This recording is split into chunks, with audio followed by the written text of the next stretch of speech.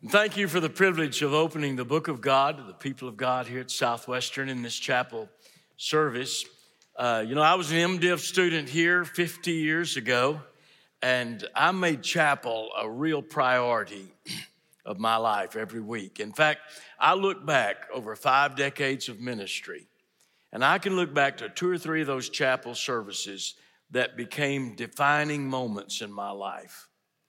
When I heard truth and applied truth to my life that I heard over there in Truett Chapel, that set a direction and a course of the ministry that I had received from the Lord. So I want to encourage you to make chapel a real priority in your life. I always loved preaching here in chapel. In fact, I'm so old, I've preached in chapel under the last 5 presidents of the university, 6 counting Dr. Dockery now.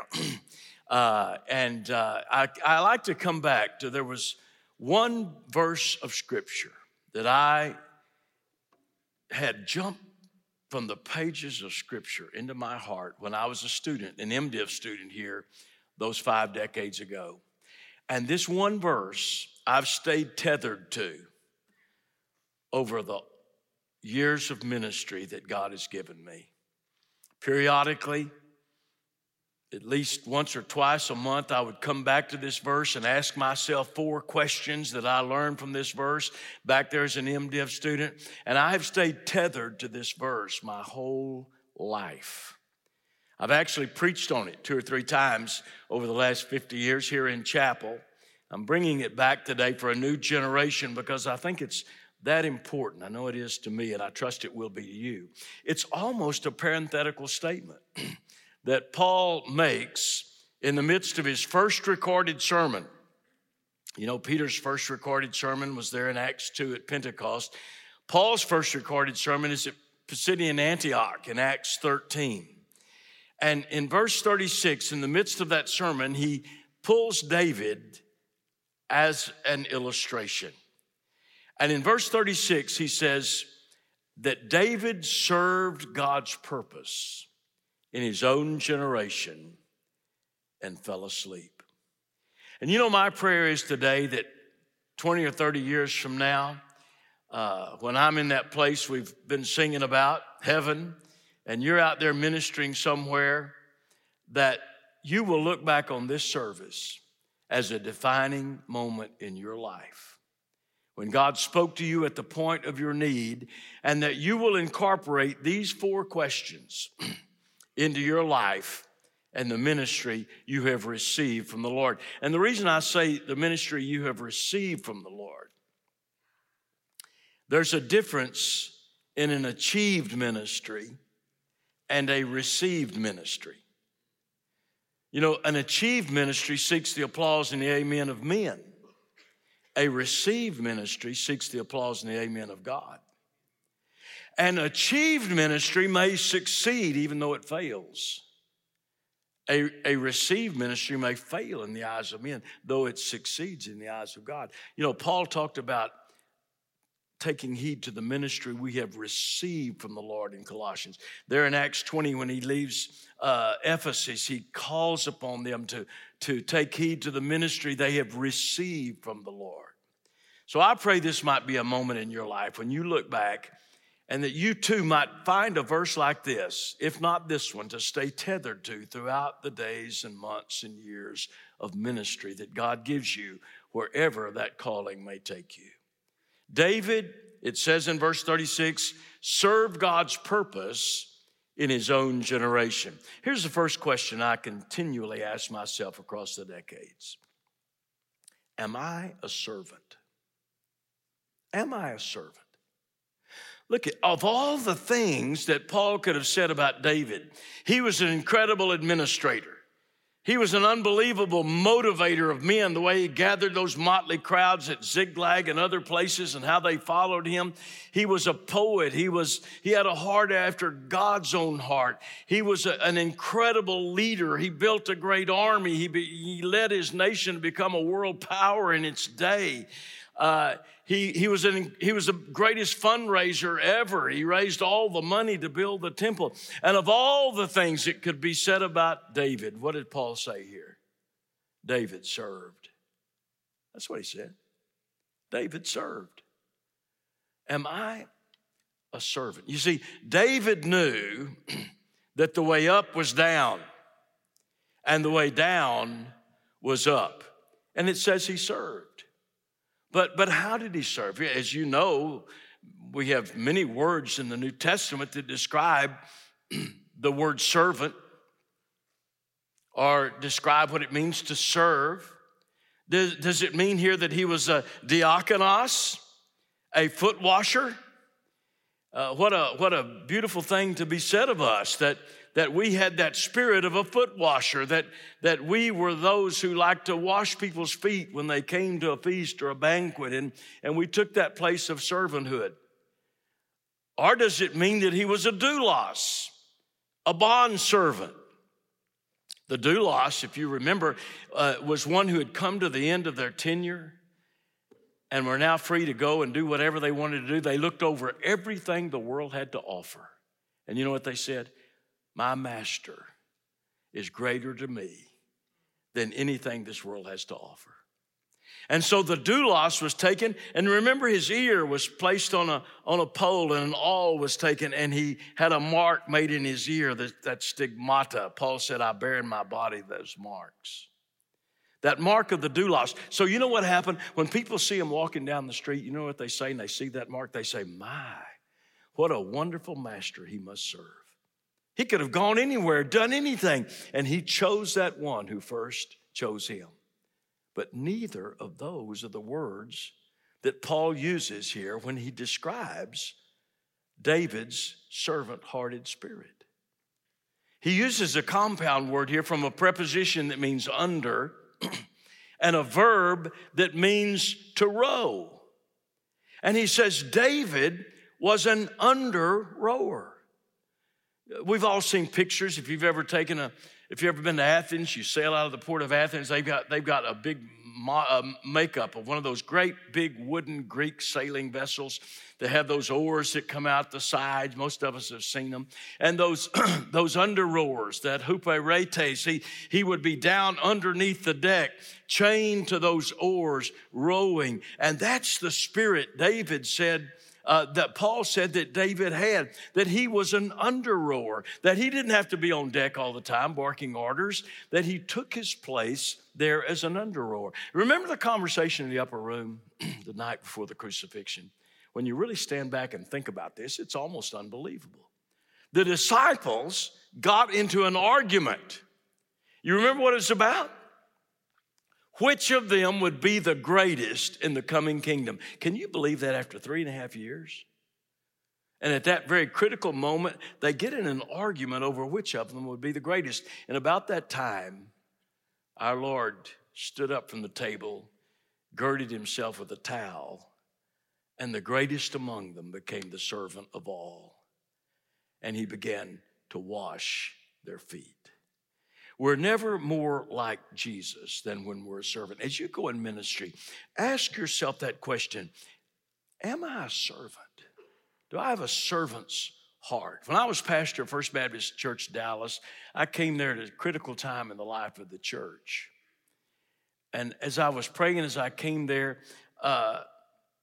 1 Kings 12:7, God just gave to me as a verse. I put that verse on my phone, on my credenza. Every time I took a phone call, it was there. I put that verse over back in those days, you used a key to start your car, and I put it right over where I had my key in my car. I had it on the mirror at home where I shaved every morning. I had it everywhere. I had it in my wallet.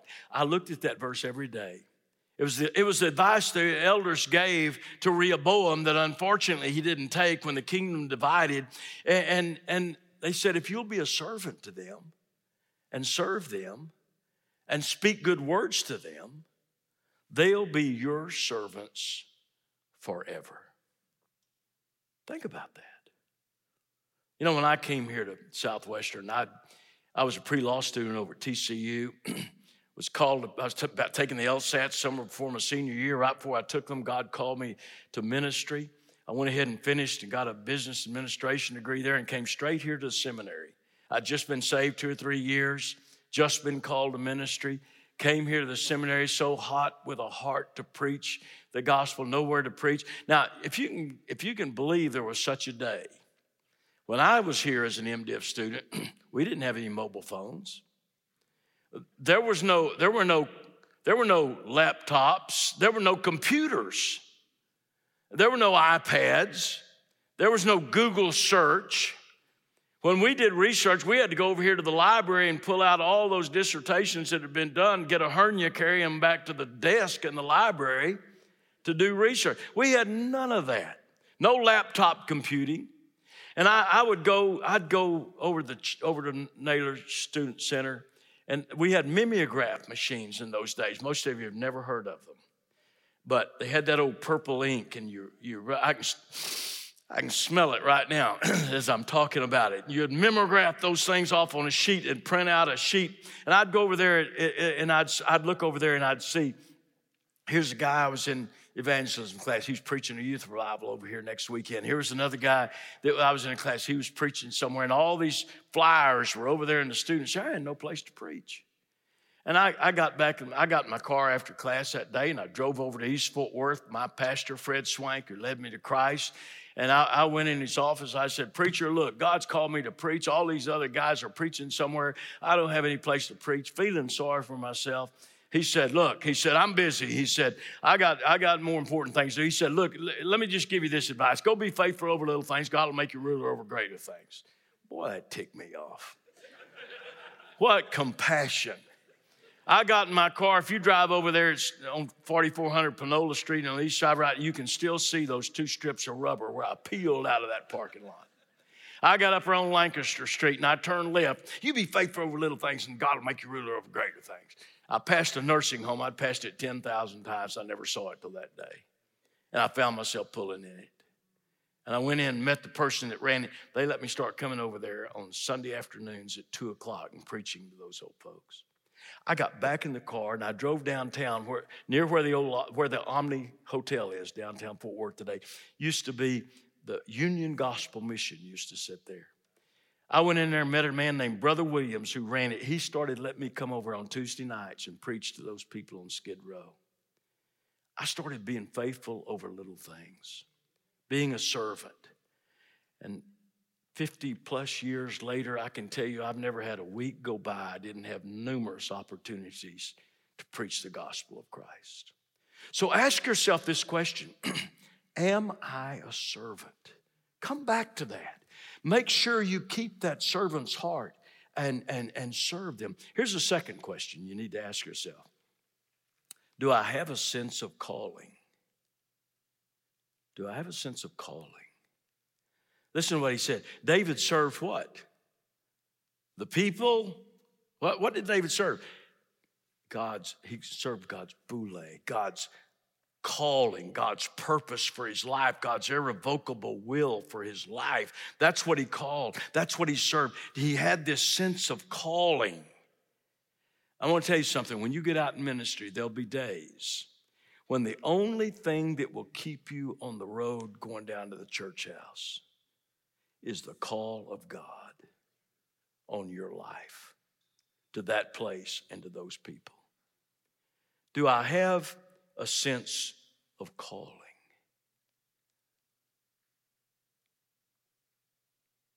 So important that we maintain that we know that God has called us. How do you find the will of God, the call of God? I think you begin with desire. That's the first word, desire. I do not believe God will call anybody to do something he doesn't give them a desire to do. Every once in a while I hear somebody say, oh, God called me to ministry. I don't want to do it. I don't believe that. Psalm 37 says, delight yourself in the Lord, and he will give you the desires of your heart. That doesn't mean what your little old heart desires you'll get. It means he will implant those desires in you that are in your heart. So you begin with desire. What's the second word? Opportunity. If you have a desire and you got an opportunity, you're well on your way to finding God's will. Now, you may have a desire to be the next Billy Graham, and you may go out there and find somebody to help you rent AT&T Stadium. Maybe 30 of your friends will show up and hear you preach. So that's not God's will for you. Why? Because you don't have an opportunity that's coupled with it. But you have a desire that's coupled with an opportunity. Then what do? You keep walking and trust God, if it's not his will, to shut the door. This is exactly, you need a good biblical illustration of this. Acts 16, Paul's second missionary journey. What gets him to what we're going to be preaching on the rest of this year, this spring in chapel, the book of Philippians, what got him to Philippi as we call it, and the great revival broke out there. He had the desire, he had the opportunity. In Acts 16, what did he do? He goes to Asia, but the Bible says what? The Holy Spirit wouldn't let him go in. There was no rebuke. The door was closed. So then he goes to Bithynia. And what happens? He can't get in. The door's closed. He doesn't stop. He keeps moving. He gets to Troas. And what happens in Acts 16, verse 9? He hears the Macedonian call. Come over here and help us. The call of God to a specific place. And verse 10 says, concluding that this was the will of God, he sailed straight to Samothrace and on to Philippi, where the great revival broke out. Concluding, this was the sumbibazo is the word. It all come together like a sweater being knitted. Doesn't look like anything. You turn it over and there it is. A jigsaw puzzle and these pieces, it doesn't look like anything but a piece here and a piece there and a piece there, and it all comes together. That's the way it is with the will of God in your life. That it all comes together. Acts 13, where Paul's Pisidians tells us so much about the call of God on our life. Look back to verse 1. Now there were in the church at Antioch prophets and teachers, Barnabas, Simeon, called Niger, Lucius, and it goes on and names all these people. Then verse 2, and while they were worshiping the Lord and fasting, the Holy Spirit said, set apart for me Barnabas and Saul for the work to which I have called them. There are four things in that verse 2 that you need to see about the call of God on your life. First of all, it's personal. Separate for me, he said, Barnabas and Saul. He's already mentioned a lot. There are a lot of people in that church at Antioch, but Barnabas and Saul, this call was personal. God still calls specific people to specific places for specific purposes. The call of God is personal in your life. Second, it's purposeful.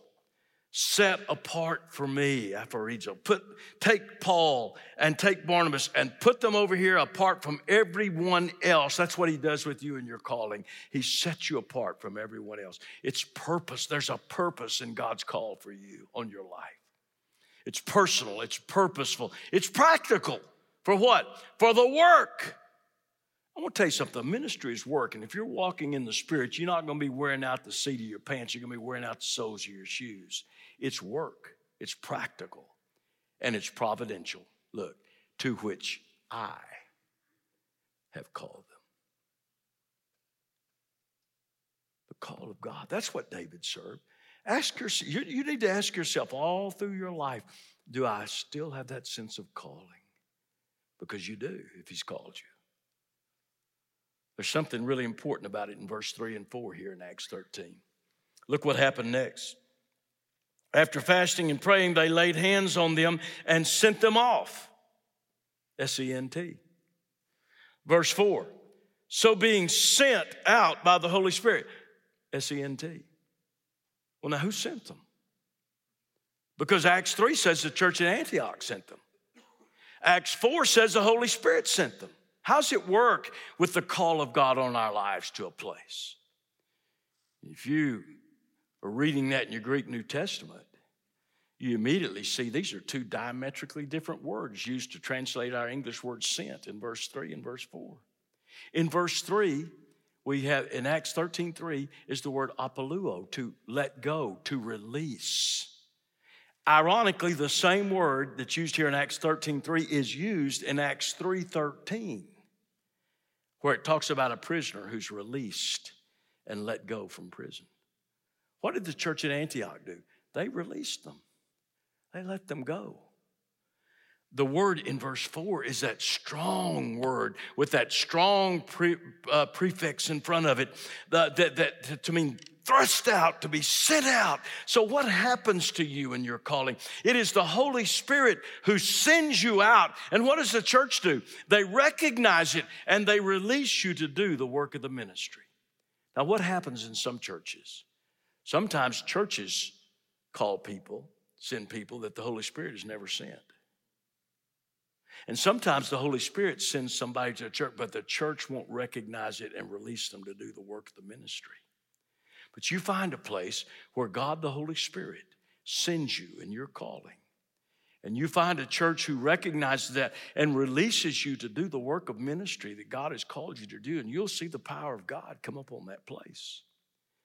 So here's the first question. Am I a servant? David served. Do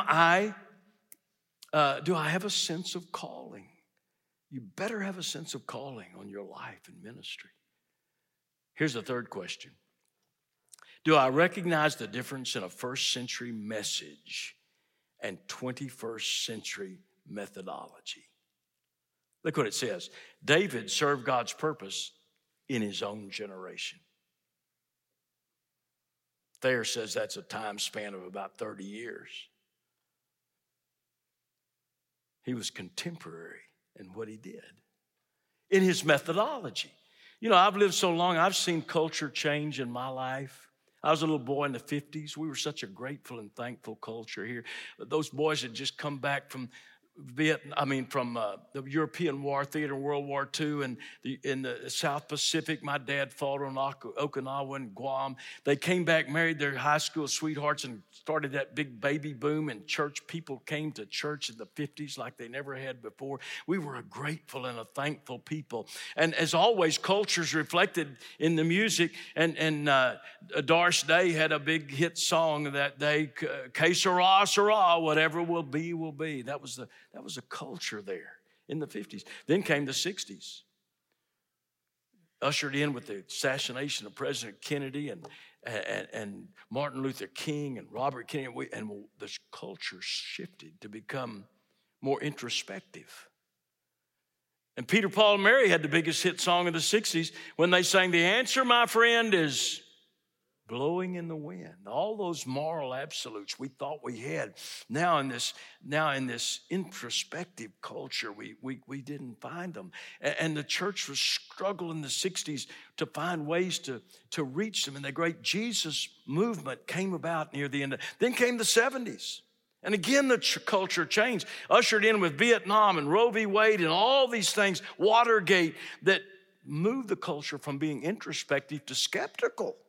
And again, it's reflected in the music. Billy Joel, the old piano man, he sang, "Only the good die young." Skepticism infiltrated the thinking processes. And the church continues to strive to do. And I don't have time to continue to illustrate that through the decades. But the point is, you can't reach people today in the same way we did in the 50s. This is why Jesus said, men don't take new wine and put it into old wine skins. Those skins that are brittle and have lost their elasticity because that new wine, the gases are expanding and it's expanding. He said, men take new wine and put it into new skins, and so they're both preserved. The wine is the message. It never changes. The skins are the methods, which ought to always be changing.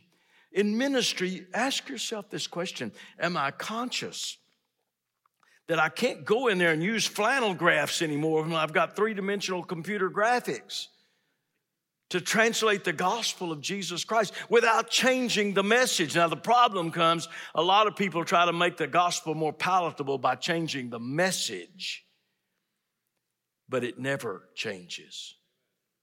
It's a healthy tension for us in ministry through the years. And I must hasten on. And there's a final question. First, ask yourself this question: am I a servant? Do I have a sense of calling? Do I recognize the difference in the first century message that never changes and a 21st century methodology that must always be changing to reach new people for Christ. And here's the final question. Am I keeping an eternal purpose? Do I have an eternal purpose? Listen to what it says. David served God's purpose in his own generation and fell asleep. That's just a euphemism that means he dropped dead. He died. We're dealing with people who are dying, who are going to drop dead. And the writer of Hebrews, whether it was Apollos or Luke or Paul or whomever you think it might have been, said in chapter 9 that it is appointed unto man once to die, and after that, the judgment. Am I keeping an eternal purpose about what I'm doing? Do I recognize and realize that where Jesus took the gospel was not inside the walls of this chapel or inside the walls of my church, but outside, out there where the people are in need of the message of the gospel? Outside where I was when another 17-year-old witnessed to me of Christ out there at the public schools gym after a basketball game. Where was Jesus? Wasn't born in the sterile confines of a beautiful hospital somewhere, but where? Outside, out there underneath the stars where shepherds had easy access to that cave and that manger.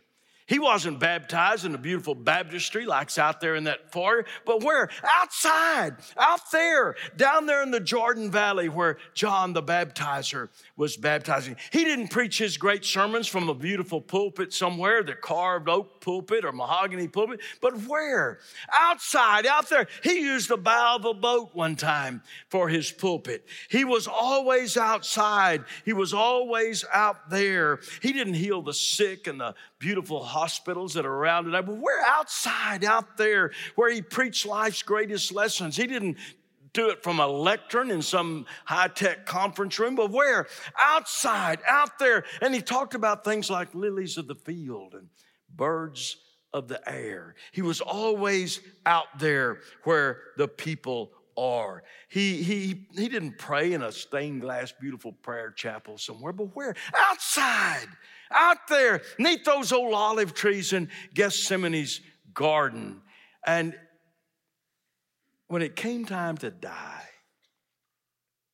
he didn't die in a starched shirt with an expensive tie, on a gold cross, on some beautiful mahogany communion table in some high steeple stained glass church. But outside, out there where people were cursing and gambling and sweating, and that's where he told us to take the gospel. Do I have an eternal purpose about this calling of God on my life to ministry? So let me close by saying, be a servant. You're never more like Jesus than when you're washing someone's feet. Be a submissive servant. You didn't choose this. God called you and set you apart from everybody else for a task. Somewhere there's a job for you to do that no one can do like you can do. Be contemporary in your approach to the gospel without changing its message, and keep that eternal purpose. And as always, the Lord Jesus is our example. A servant, he humbled himself and became obedient unto death, even death on the cross. Did he have a sense of calling? Hear him at Sychar when they brought lunch to him. And he said, no. He said, my meat, the thing that sustains me, is to do the will of him who sent me while there's still time. He had that sense of calling. Was he contemporary? He changed everything. He changed the way of worship. He changed the day of worship. And did he keep an eternal purpose? Listen to what he said in Luke 19:10. I came to seek and to save those who are lost. So I close with a final question for you. is the purpose of God being done in your life. Are you serving? What? Above everything else, serve God's purpose, God's call for your life. Somebody's to be reached for Christ that no one can reach like you can reach. Somewhere there's a job for you to do that no one can do quite like you can. And someday, one day, some might pass your grave, and what a tribute to look on your tombstone and have it say, he served God's purpose.